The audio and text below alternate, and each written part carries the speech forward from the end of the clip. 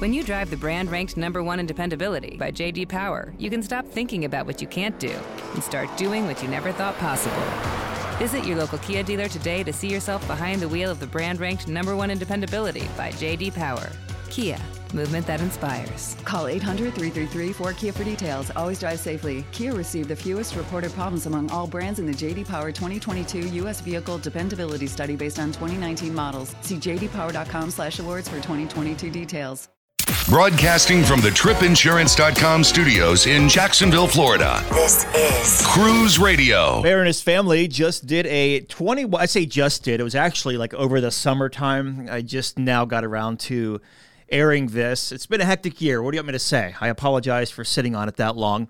But a 21-day cruise on Carnival Pride over the summer, the Baltics and Norway. How you doing, my friend? Hey, Doug. I'm doing great. Give me some pre-cruise thoughts, because you're out in Texas and you had to make your way over to the UK area, and you were there for a long time, like 30 days with post and pre and the cruise itself.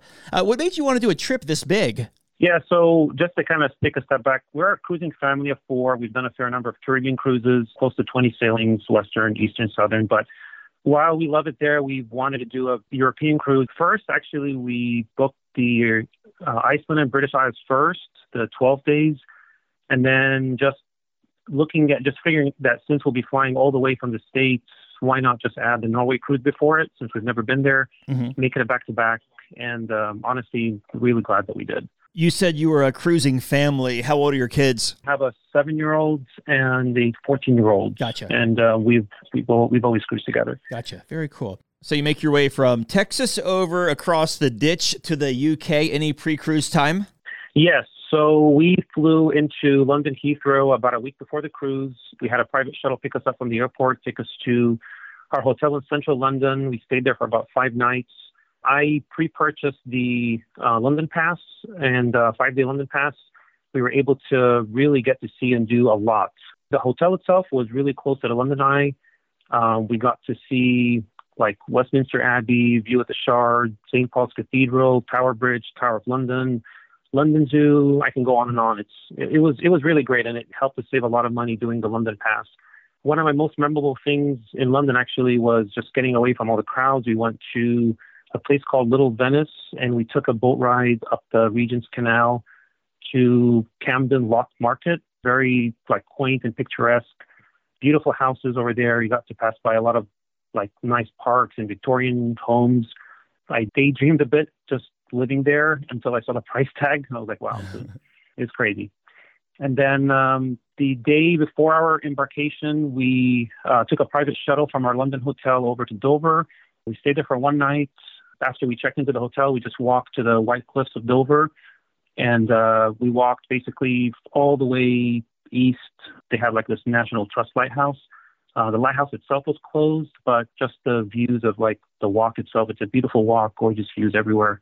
So I highly recommend that for anyone that has at least 2 or 3 hours or so in Dover before or after their cruise.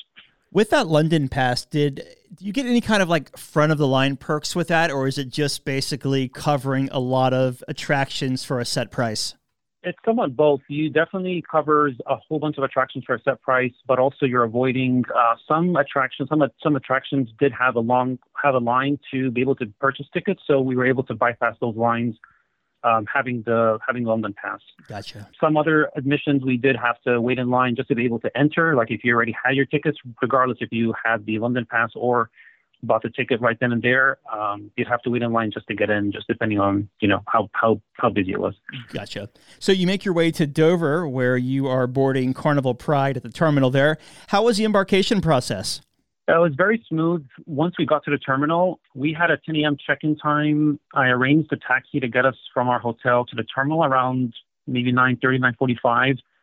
And it was really only a mile away, but I figured just to save us dragging all that luggage, it was only like 7 pounds for the 4 of us with all our luggage.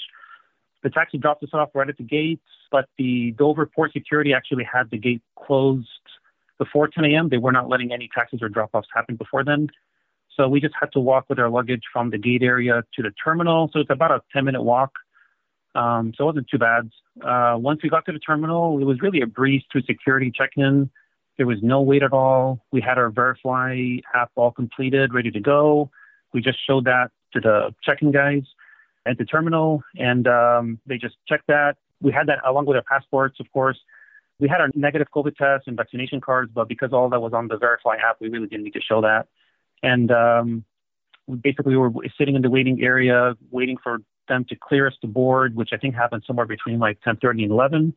And that's it. The worst part of it was really just that 10-minute walk from the port gate area to the terminal. So it was very smooth. What would you say the time was from curb to ship? 10 minutes or less. Oh, wow. It was very, very quick. I mean, when we got there at the line, like there was no line, like going through security and then getting somebody for the check-in and looking at our Verify app and everything. It was really quick, just a few minutes. Very good. So you make your way on board Carnival Pride. What were your first impressions? So as soon as you board the ship, you're immediately hit with this this Renaissance old world feeling, the theme decor, a bunch of like replicas of like Mediterranean paintings, statues. But you also see some like contemporary glassworks in the corners of the stairwells, which is kind of like a bit unusual with the rest of the ship's decor. Some areas of the ship looked updated, like Alchemy Bar, for example, but other areas didn't look updated, like the buffet area.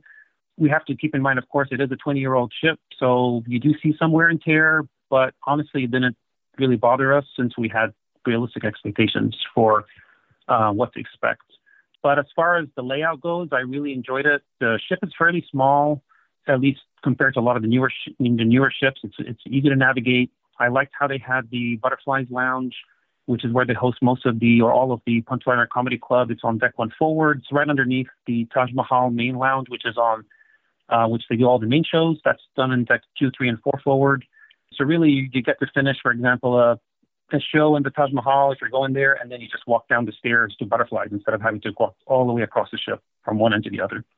Yeah, that ship has a really, really nice layout. On this 21-day cruise in total that you were on, what kind of stateroom did you have, and what was your thoughts of it? We had a standard balcony on deck 7 mid starboard side. It was pretty standard compared to other balconies we had on other ships. The cabin itself had enough like desktop space. There was a mini fridge. It was empty. There was one of those old style safes where you had to swipe a card to unlock. There was enough drawers, shelves, hangers, stuff like that to hang our clothes or to put all our clothes in. As far as like plugs and USBs and stuff, there was no like USBs that we saw, at least there or anything by the beds. There was a 110 and 220 volt right in the middle of the cabin, like right underneath the mirror. And there was also an outlet, I believe, in the bathroom up high near the ceiling. So we just used that for like our electric toothbrushes.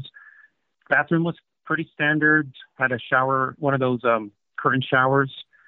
The balcony itself, there was 2 chairs. You can like lift the back of the support and basically make it like a lounge chair. There's a small table in the balcony as well. Pretty standard. Yeah. All right. So with the 4 of y'all, you said the 4 of you in one stateroom, correct? Yes. Okay. So bunk beds or like the pull-out couch? Yeah. So our sleeping arrangement was we had the 2 twin beds together, basically converted to a king. Mm-hmm. And then we had a single sofa bed and then one upper Pullman. Okay. Very good. Let's talk about dining on this 21-night cruise. And I'm sure you got really familiar with the Lido Deck buffet. So We'll start up there. How was that for y'all? So it was fine. The Lido Deck buffet was self-service, of course, except for like the omelet station, which I always get one in the morning. The breakfast food on Lido itself was fine. Plenty of options, but honestly, after a while, it gets pretty repetitive since it's pretty much the same every day. Mm-hmm. Lunchtime, they had some variety. It does change. They also have chopsticks, which is like an Asian food. That's also self-service. Of course, there's on Lido Deck, there's always guys, there's blue iguanas, there's the deli, there's pizza. One note, though, on the buffet area is that it would get pretty packed and sometimes even like hard to find a seat, especially during peak times, like peak breakfast hours and peak lunchtime. So, I mean, that's understandable because there isn't, a whole lot of dining options. But what was a little bit upsetting is occasionally you'd see some people, not everyone, of course, but some people would be like chit-chatting or playing cards or whatever during peak times, and other people were trying to find a table to sit and eat. So those people ended up sometimes like eating either like in the pool area or even in their cabins because they couldn't find a seat. That's called having zero self-awareness. Yes. can't stand people that do that in peak dining times. You just set up shop to play dominoes or something, but very good. Well, sounds like you had a crowded time in the buffet area. How about outside of there? You have the burger joint and Blue Iguana Cantina and pizza too back there. Yeah, so we ate. I mean, we pretty much tried them all. Pretty standard, just like the same dining you see in other ships. I mean, we have guys in Blue Iguana and deli and pizza and other ships as well. The pizza was not open 24/7. I'm trying to remember the exact hours. I think it closed at 3 in the morning and opened up again around 8, somewhere around there. So there was like a 5 or 6 hour period where there was no pizza served during that time, which to us it was fine. Yeah. Gotcha. And now, as far as the main dining goes, what time dining did you have, and how was your experience in there throughout the 3 weeks? Yeah, so we had early assigned dining, 6 o'clock. We ate there most nights. We ate there 18 out of the 21 nights because one night in Reykjavik, Iceland, we were there until 10 or 11 at night, so we ate outside. One night in the steakhouse, one night in chef's table, so I'll go over those in a sec. As far as the main dining room, the food, the service was good. We had a table for 4. We were always immediately greeted, like as soon as we got there. Got to know our waiters very well, of course. They immediately came over with like the pouring water, the bread baskets. You know, we'd get there always right at 6, and we were consistently done every day, pretty much between like 7:15. So it was like an hour and 15 minutes. Even though I would have like 3 or 4 or sometimes even 5 appetizers that I ordered every night. And then just to talk about the main dining room also, as far as sea days goes, we ate in the dining room also for sea day brunch. That was also good. The process there is you basically just check in on the Hub app. When you're ready, they assign a table for you, and you just get a notification on the app once your table's ready. I do remember our hostess very well, the dining room hostess who greets us at the entrance, because one of the first sea days that we had, we did the sea day brunch. Table got assigned. We went to the dining room. I saw it wasn't really busy, so I asked the hostess, "Hey, do you mind if we can change your table to a window table?" And she said, "Yeah, no problem at all." So she did that, and then pretty much every sea day, which we didn't have that many, but every sea day after that, whenever we ate at the sea day, we had the sea day brunch at the dining room. I checked into the Hub app, and then once we got there to the dining room, the hostess she'd be there and say, "Hey, by the way, I got you a window table." Nice. Which something I didn't expect, because all she sees is obviously a name to the Hub app, and then you can really request a specific table. So that was really nice. This may be a stupid question, but when you're sailing a Carnival ship in Europe, is it in euro or the local currency, like the pound, I guess, in the UK, or is it strictly U.S. dollars? U.S. dollars. Okay. All right, very good. And you did the steakhouse at the chef's table. How was that? Yes. Steakhouse is called David's Steakhouse. That's on deck 10. We did that on the second night of our second leg. Service was top notch. We got a complimentary bottle of wine. Food was super delicious. Everything. You get bread, appetizer, main, side, and dessert.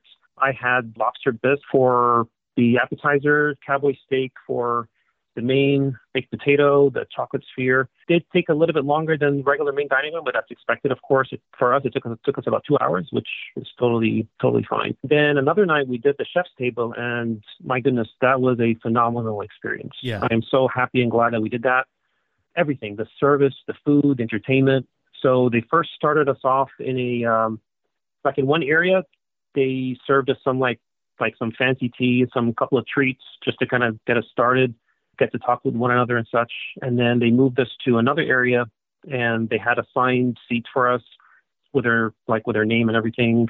And like I said, everything was amazing. The food was, I'm looking at the menu here. It was like the chef's taste, duck, surf and turf, sea bass, lamb, New York strip, and a couple of like really, really delicious desserts. It is obviously an extra charge, of course, but to us, it was well worth it. How long was that chef's table experience? I'm trying to remember. That's a good question. A couple hours? At least 2 hours. Yeah. I want to say somewhere between 2 to 3 hours, but we were so indulged with everything, like the service, even our table mates. We were chatting with them, and we had a good time, and we kind of felt like maybe me and my wife at first would be a little awkward, but just sitting next to the other folks, we made friends with them really quickly, and we were all joking and laughing and having a good time, and we felt like pretty much at ease. Let's talk about the entertainment on this 21-night cruise. I'm sure some of it may have repeated from one cruise to another. But what were your thoughts of it overall? Yeah, so I'll kind of break it up by depending on the time of day. So during the day, there was a lot of trivia going on. That's mainly done by the Deck 2 Forwards, right by the Piazza Cafe. There's always bingo pretty much every day, or almost every day. In the evenings, they always had like the stage production shows that's done twice a day, 7:30 and 9:30. They're basically a repeat of each other. We're not like super big fans of any of the stage shows, honestly. But we did enjoy, they had something called Viva Variety. Basically, instead of having like a whole production cast, they would have the Viva Variety basically is like a one-man or one-woman show. There were like singers or funny entertainers. You may recognize one or two of these names. We had Marcus Anthony, so he flew in just for our cruise, which was really nice. We also had Kate Linderman. She has a beautiful voice. She sang like classical opera really, really well. Jonathan Tipinelli, very funny man. He has a good voice. So we enjoyed that type of entertainment. There was also the Love and Marriage show, of course, that was done once per sailing. Because we've done so many ships before, honestly, with the same questions that we've heard, time and time again, but it was still funny and entertaining, nevertheless, just hearing the people on stage and their responses. There was also Deal or No Deal that was done once per sailing. That was also fun. The kids enjoyed that. Besides all that, I am a very, very much a comedy club fan, and I'm always there pretty much every night that they do have comedy. One nice thing with this compared to other ships that I've been on, at least the last one, is even if the comedy was back-to-back comedy, you didn't have to clear the lounge. You can just sit there, and you didn't really have to go outside and line up or anything like that. You just kept where you are, and then the next show starts 10, 15 minutes later. Were you able to find out how many people were sailing on this cruise? Yes. About 2,000 guests. Ship capacity, max capacity is 21, 24. So we're looking at about 95% full. There was a lot of platinum diamonds, of course, especially on the Iceland sailing. There was actually they said there was 900 of us. So almost half the ship was platinum and diamond, which made the tendering process a little bit hectic. How were sea days with 2,000 people on board, which really isn't a lot when you think about it? It wasn't bad at all. So we had 6 sea days total from our 21 days. Really, it didn't really feel crowded, except like the peak times, like I mentioned in the Lido for the seating area. And when I mentioned the Lido buffet area, it's not so much like having long lines and like trying to get your food. It's just more so just a seating area. But beyond that, we were still able to always find a seat in the Taj Mahal main lounge and the Butterflies Comedy Club, like I mentioned, even 10 minutes before, not a problem. Even though it was pretty full, it really didn't feel, I think it's just the way the ship was laid out, or is laid out, it really didn't feel congested. Let's talk about your ports of call on this back-to-back cruise. Your first leg was Norway, so we'll hit that first. So what we'll do here is give us the port of call, a highlight, then we'll move to the next one. So first one was Bergen in Norway. So we did this completely on our own. We basically just pre-purchased tickets to the Fløibanen Funicular, which is like this tram that goes up to the top of the mountain, Mount Fløyen. You get some really excellent views from up there. We did some canoeing up there even in their lake, and some walking trails, and then came back down. We just went to the fish market, had lunch there, just walked around back to the ship. The next day was Ålesund in Norway. We did a long guided tour. It's about a 7.5-hour tour. It took us we booked that directly with the tour operator. We went to some really amazing sites outside the city. We drove to like some villages, to a place called Trollstegen, these hairpin turns, a lot of waterfalls, fjords, lots of stops on the way. Just the whole area is just breathtaking. It was almost unreal. The next day was Molde in Norway. For this day, we just took a taxi up to the top of the mountain. It's called Mount Varden. Supposedly, it would have like these panoramic views, 360 degrees of views everywhere of like these mountains everywhere. But unfortunately, it was just a cloudy and foggy day morning for us that we didn't really get the best view from up there. And but we decided to just hike it back down instead of taking a taxi back. And while we were hiking back down, it started to clear up. So we did get some glimpses of the ship and of the mountains and everything as we were coming back down. The next day was Olden in Norway. It's a beautiful sailing through the fjords to get here. So Olden is just to put things in perspective, it's like this small village of about 500 residents, just like nestled in the mountains. And at first we got off the ship, walked around for a bit, took in the beautiful scenery, and then we went on a bus tour, took us to the Bricksdale Glacier. We hiked up this mountain, basically the glacier. We had a glacier there with the lake, and we were just hanging out there for a while, and we heard this big thunder, and I think it was like the glacier calving. So that was really cool to hear. Once we got back to the ship, just something not necessarily like while we're out in Norway in the port area, but when we were back on the ship, something I remember very clearly. We were out on the balcony just watching the sail away, and since we were docked at the pier side, and we had like the best send off by the local people there. They had like loud music playing, these songs like "Time to Say Goodbye" by Andrea Bocelli. People were like coming out of their homes, waving their Norway flags. Cars were pulling over, getting out of their cars. They're waving at us. It was just really beautiful and emotional just seeing that. The next day was Skjolden in Norway. This was another breathtaking small village, even smaller. This one had about 200 people. So, I mean, you have to imagine the ship comes in 2,000 people. It's about 10 times bigger than the actual village population. Wow. And to get here, again, we had to sail through the fjords, which was really beautiful. We hiked up to this panoramic viewpoint. We walked around town. We saw some llamas. We booked a Rib Adventure speedboat that sailed through the fjords. We got so many like photo stops from our boat. The guide was really nice. He explained all the different areas where he lived. It was really, really nice. I'm glad that we added that. And the kids, of course, enjoyed that a lot as well. Then the last day of the Norway cruise was Stavanger. We took a boat ride with a company called Rodney Fjord to Lissy Fjord. It had some like these views of steep mountain cliffs, waterfalls, Pulpit Rock. Pulpit Rock is where they filmed the cliff scene of Mission Impossible Fallout with Tom Cruise. And then back to Dover. We had a sea day, got back to Dover, which we'll go over a little bit later. And then 2 sea days later after that, we went to Reykjavik in Iceland. But because we had a storm that we had passed through, we got to Reykjavik about a couple hours late. But thankfully, it wasn't a big deal because the back on board time wasn't until 10:30 at night. So I had booked a rental car. The rental car company came, picked us up, took us to the rental car office, picked up our rental car from there. And then we basically had a great day just sightseeing all around the Golden Circle. So we stopped at like Carrot Crater, Faxi Waterfall. We had lunch there, Gullfoss, Stroker, Thinkriver National Park. That's the national park where the tectonic divide happens. And there's a specific area where we were standing, the four of us, and we took a picture where like we had like 1 foot standing in North American continental plate and the other foot in Europe. The next day, we went to a place called Grundarfjörður in Iceland. So even to me, at least, it was even more beautiful than the Golden Circle. We had a private tour booked here for the four of us with a wonderful guide. She took us to this thing is called Snæfellsnes Peninsula. Got a lot of stops there.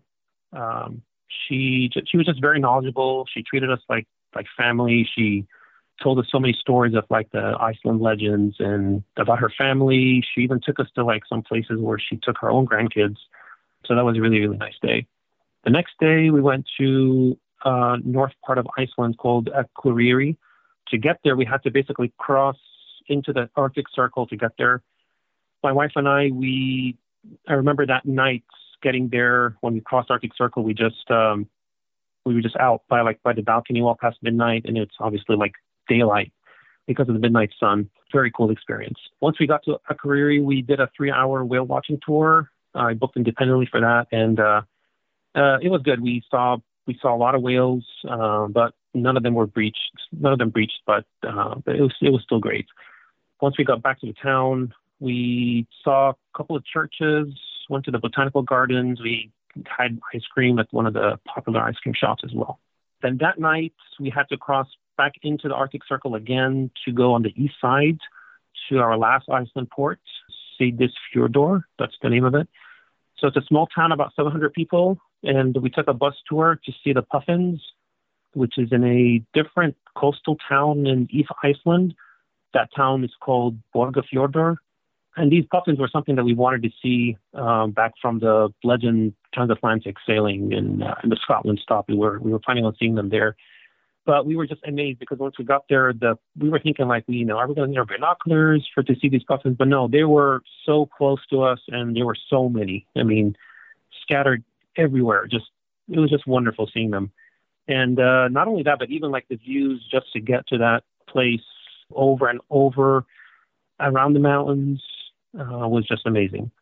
Once we got back to the port area, we just did some sightseeing on our own. Just went checked out there's a popular rainbow street with a blue church in the background. You kind of see that on a lot of like Iceland pictures or postcards.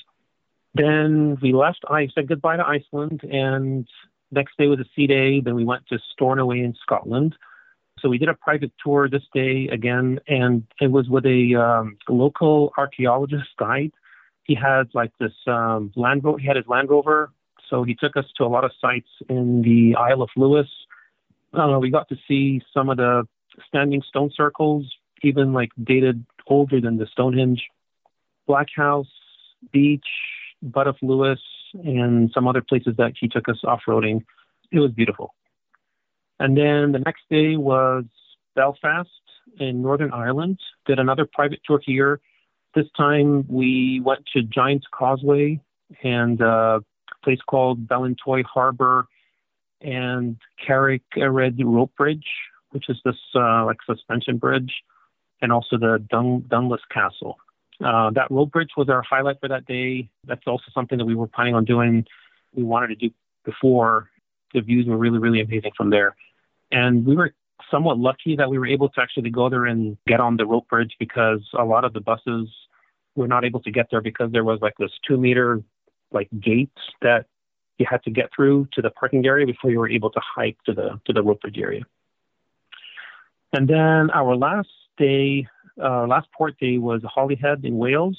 Private tour there for, again, just my family, the guides. He took us outside Holyhead to a place I can't even begin to pronounce it. It's the second longest name in the world, for the second longest town name in the world. So he was like explaining that and telling us how to pronounce it and how they teach the school kids. That's one of the first things that they learn when they go to school in Welsh schools. And then took us to Carnarvon Castle. He guided us through the whole castle, and Snowdonia National Park, which was gorgeous.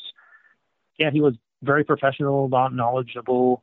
Even like he was with us everywhere, even like inside the castle and everything, just showing us everywhere. I was glad that we booked it with him because he was telling us that we had booked like a year before, because I've done a lot of planning and research, as you can imagine, you can tell. And he told us that like after we booked with him, that there was like 40 other inquiries from Carnival Pride, people trying to, seek for his private tours or like looking for other tours. And then after that, it was a sea day, and then we were back to Dover. I want to ask you about what you did in Dover, but I'm also curious about when you're an in-transit passenger, so you were right between two cruises. How does that process work? Can you stay on the ship? Do you have to ding off, then come back on? The night before, they gave us a letter for all the back-to-back guests, basically telling us instructions if you wanted to leave the ship to go on tour, we're welcome to do so. And regardless, they issued this something called a Transit Express card. And we use these cards to be able to, when we're coming back to the cruise terminal, we don't have to wait in line to with everybody else for the folks that are actually getting on for that sailing. So since we had that transit card on hand, we were planning on to go to Dover Castle that day. The castle didn't open until 10 in the morning, so we were really in no rush to get off the ship quickly. So we just hang out. Oh, actually, I should mention, we did have to meet at the Taj Mahal main show lounge in the morning. I can't remember the exact time, but once we were there, we didn't really have to leave the ship to the terminal to get our new sailing sign card, actually process everything on board. So right outside the Taj Mahal, they gave us our new sailing sign cards. They checked us off the back-to-back list. And then they took our picture, which they gave us for free, and then also a champagne. And then we pretty much were free to roam around the ship at that point. Once the embarkation started for the new around like 10 a.m. or so, 10 or 11 o'clock for the new sailing. We were able to get off the ship. So we got off the ship around 10 in the morning and actually met with a good friend of mine that was getting on. I actually spotted him and his family from our balcony before we got off. And then, we just took a taxi to Dover Castle, spent about 4 hours there, and then we just walked back to the ship. And having those Transit Express cards was helpful. We just bypassed, like I said, any lines that were there. We just went straight to like the security X-ray. And then once we got through that, we had our sail and sign card already on hand, so we didn't have to like talk to anyone. We just went straight on board. Nice. And so it was just that easy. Like you could leave your bags in your room unpacked and everything like that. Yes. And I was lucky that because I booked early enough, I had the same cabin for both sailings. So we didn't have to like unpack and repack and anything like that. So it was just a matter of getting to the Taj Mahal to get our sail and sign card.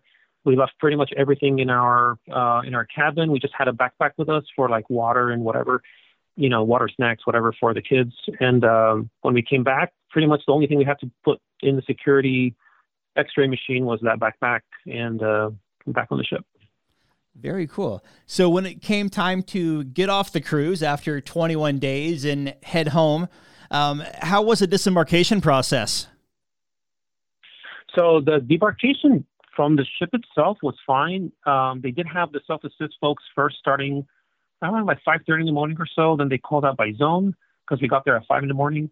The ship got there to port at 5 in the morning. But on the debarkation day itself for us, which was on July 22nd, you may have saw in the news, Dover was basically all over the news because it was in gridlock. There was like these massive delays, pretty much like traffic chaos because the Dover Port authorities did blame like the understaffing of the French border. There was like very, very little cars getting from or access going from Dover to France.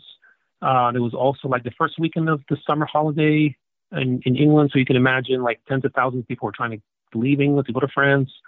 There was this really bad car accident on the M20, which is one of the highways that get to Dover. So anyways, all of that basically caused like these massive delays. And so buses and taxis to get to the Dover port was taking a long time. And some taxis would just give up on, like, say, sorry, we're not coming. We can't come. Thankfully for us, we were not flying back that same day. And so I had booked a rental car, but again, because we couldn't really get the rental car company to come over to pick us up, we just picked up our bags. We walked up the ship, picked up our bags from the terminal. We bypassed the long line because there was a long line for people like waiting for like the buses and taxis and stuff. And we just walked off with our luggage, walked all the way to the rental car company, which is about a mile away. And so that wasn't fun. But once we got there, that's it. We were it was easy to get out of Dover. It's just getting into Dover was a nightmare. Gotcha. So we drove off and we went to Canterbury and checked out another city close by. We checked out their beautiful cathedral there. And then we went to Leeds Castle until they closed. Gotcha. So this is a long cruise, 21 nights. Any first-time tips to offer, either doing one of these Norway, Iceland, or Baltic itineraries, or if you're sailing Carnival Pride? So biggest tip I would say is research and plan things ahead of time as much as possible. I think for us, things went smoothly and enjoyable for us because I've just done my research and extensive research beforehand. I mean, this goes for everything really, from like transportation, what to do at the ports, and especially allowing yourself enough buffer time. I do actually remember, for something I forgot to mention, in Molde, we actually left 2 people in Molde, Norway. I think they were delayed coming back to the ship, so that's something you'd never want to happen. But anyway, definitely try and get there, like be there at least the day before, if not more. There was a lot of people who have like luggage issues. Also flying out, leave at least later in the afternoon, if not even the next day would be preferable, just so that way you're like stress-free and in case you have any issues again with your luggage or canceled flights or traffic or whatever. Very good. Looking back, what was the biggest highlight of this cruise for you and the family? So definitely the ports. All these ports were just a gateway in for us to get to see and do so much. We made a ton of friends on this sailing. It was really nice getting back on the ship and sharing with each other. We were like one big cruise family, and a lot of people were, recognizing each other, and they saw, and us and so forth. Really, each of the ports and the countries we visited were just, unique in their own way and beautiful. we were just overall very glad that we added the Norway sailing, since initially we only had the Iceland British Isles one. And especially that sailing in the fjords going to Olden and Skilden was special. And that send-off in Olden that I described earlier was also very, very special, something I'll never forget. I want to ask you a couple of questions about the ship itself that I forgot to ask you. As far as the casino and the smoking in and around it, how was that? Like, how did it handle the smoke? We're not casino players, and so really my only time that's there was just passing from deck 2 on the front to aft or vice versa. You could smell a little bit of the smoke, cigarette smoke, but it really wasn't that bad. Honestly, I found as far as like smoking or just the smell was worse up on Lido deck on deck 9 starboard side, which is another smoking area. That was a lot worse. So for that, we just avoided that area and just walked on the port side on Lido. But yeah, overall, it wasn't. We've been on other Carnival ships that were a lot worse. And you were traveling with your 2 children. Did they spend or like any of the time in the Teens Club or the Camp Ocean? Yes, especially my 7-year-old. He loved that Camp Ocean. I mean, my goodness, he didn't want to leave there. And he went every chance we let him. It's just because it was so port intensive and we had an early start the next day, especially because we had to get tender tickets and all that, that sometimes, we don't want to let him stay up too late for that. But definitely, here and there after in the evenings, but also during sea days a lot, he'd enjoyed his time there and he made a lot of friends and he had a great time. Like I said, he just didn't want to leave. My daughter, she went to Circle C a few times. She wasn't as excited about it as much as her younger brother was with Camp Ocean. Gotcha. That's fair enough. That's a teenager for you, right? Yes. Well, in closing here, your final thoughts of Carnival Pride. I love the layout of this Spirit class ship. It definitely doesn't have all the bells and whistles of like some of the newer ships, but honestly, that's not necessarily a bad thing. Some of the good things, for example, is like the elevators were super quick. The ship felt more intimate, for lack of a better word, not necessarily crowded. Decor was unique with like that old Renaissance theme paintings, like I mentioned earlier. Like I said before, it is a 20-year-old ship, but we still enjoyed our 3 weeks on her. And, of course, it took us to these amazing ports of call. I love it. And a very comprehensive review, too, of your 21-day cruise on Carnival Pride. What a bucket list trip, man. Glad you had a good time. Thank you so much for stopping by and sharing this review with us. And have a good one, my friend. Thanks so much, Doug. All right, Dougie, let's see what we got for you, buddy. Cruise Radio is produced at the tripinsurance.com studios in Jacksonville, Florida. Get cruise news, ship reviews, and money-saving tips every Thursday on Cruise Radio. If you've enjoyed this episode, please subscribe to the show. If you want to help spread the word, give Cruise Radio a 5-star review. Find Cruise Radio where you listen to your favorite podcast or online at cruiseradio.net. I'm your announcer,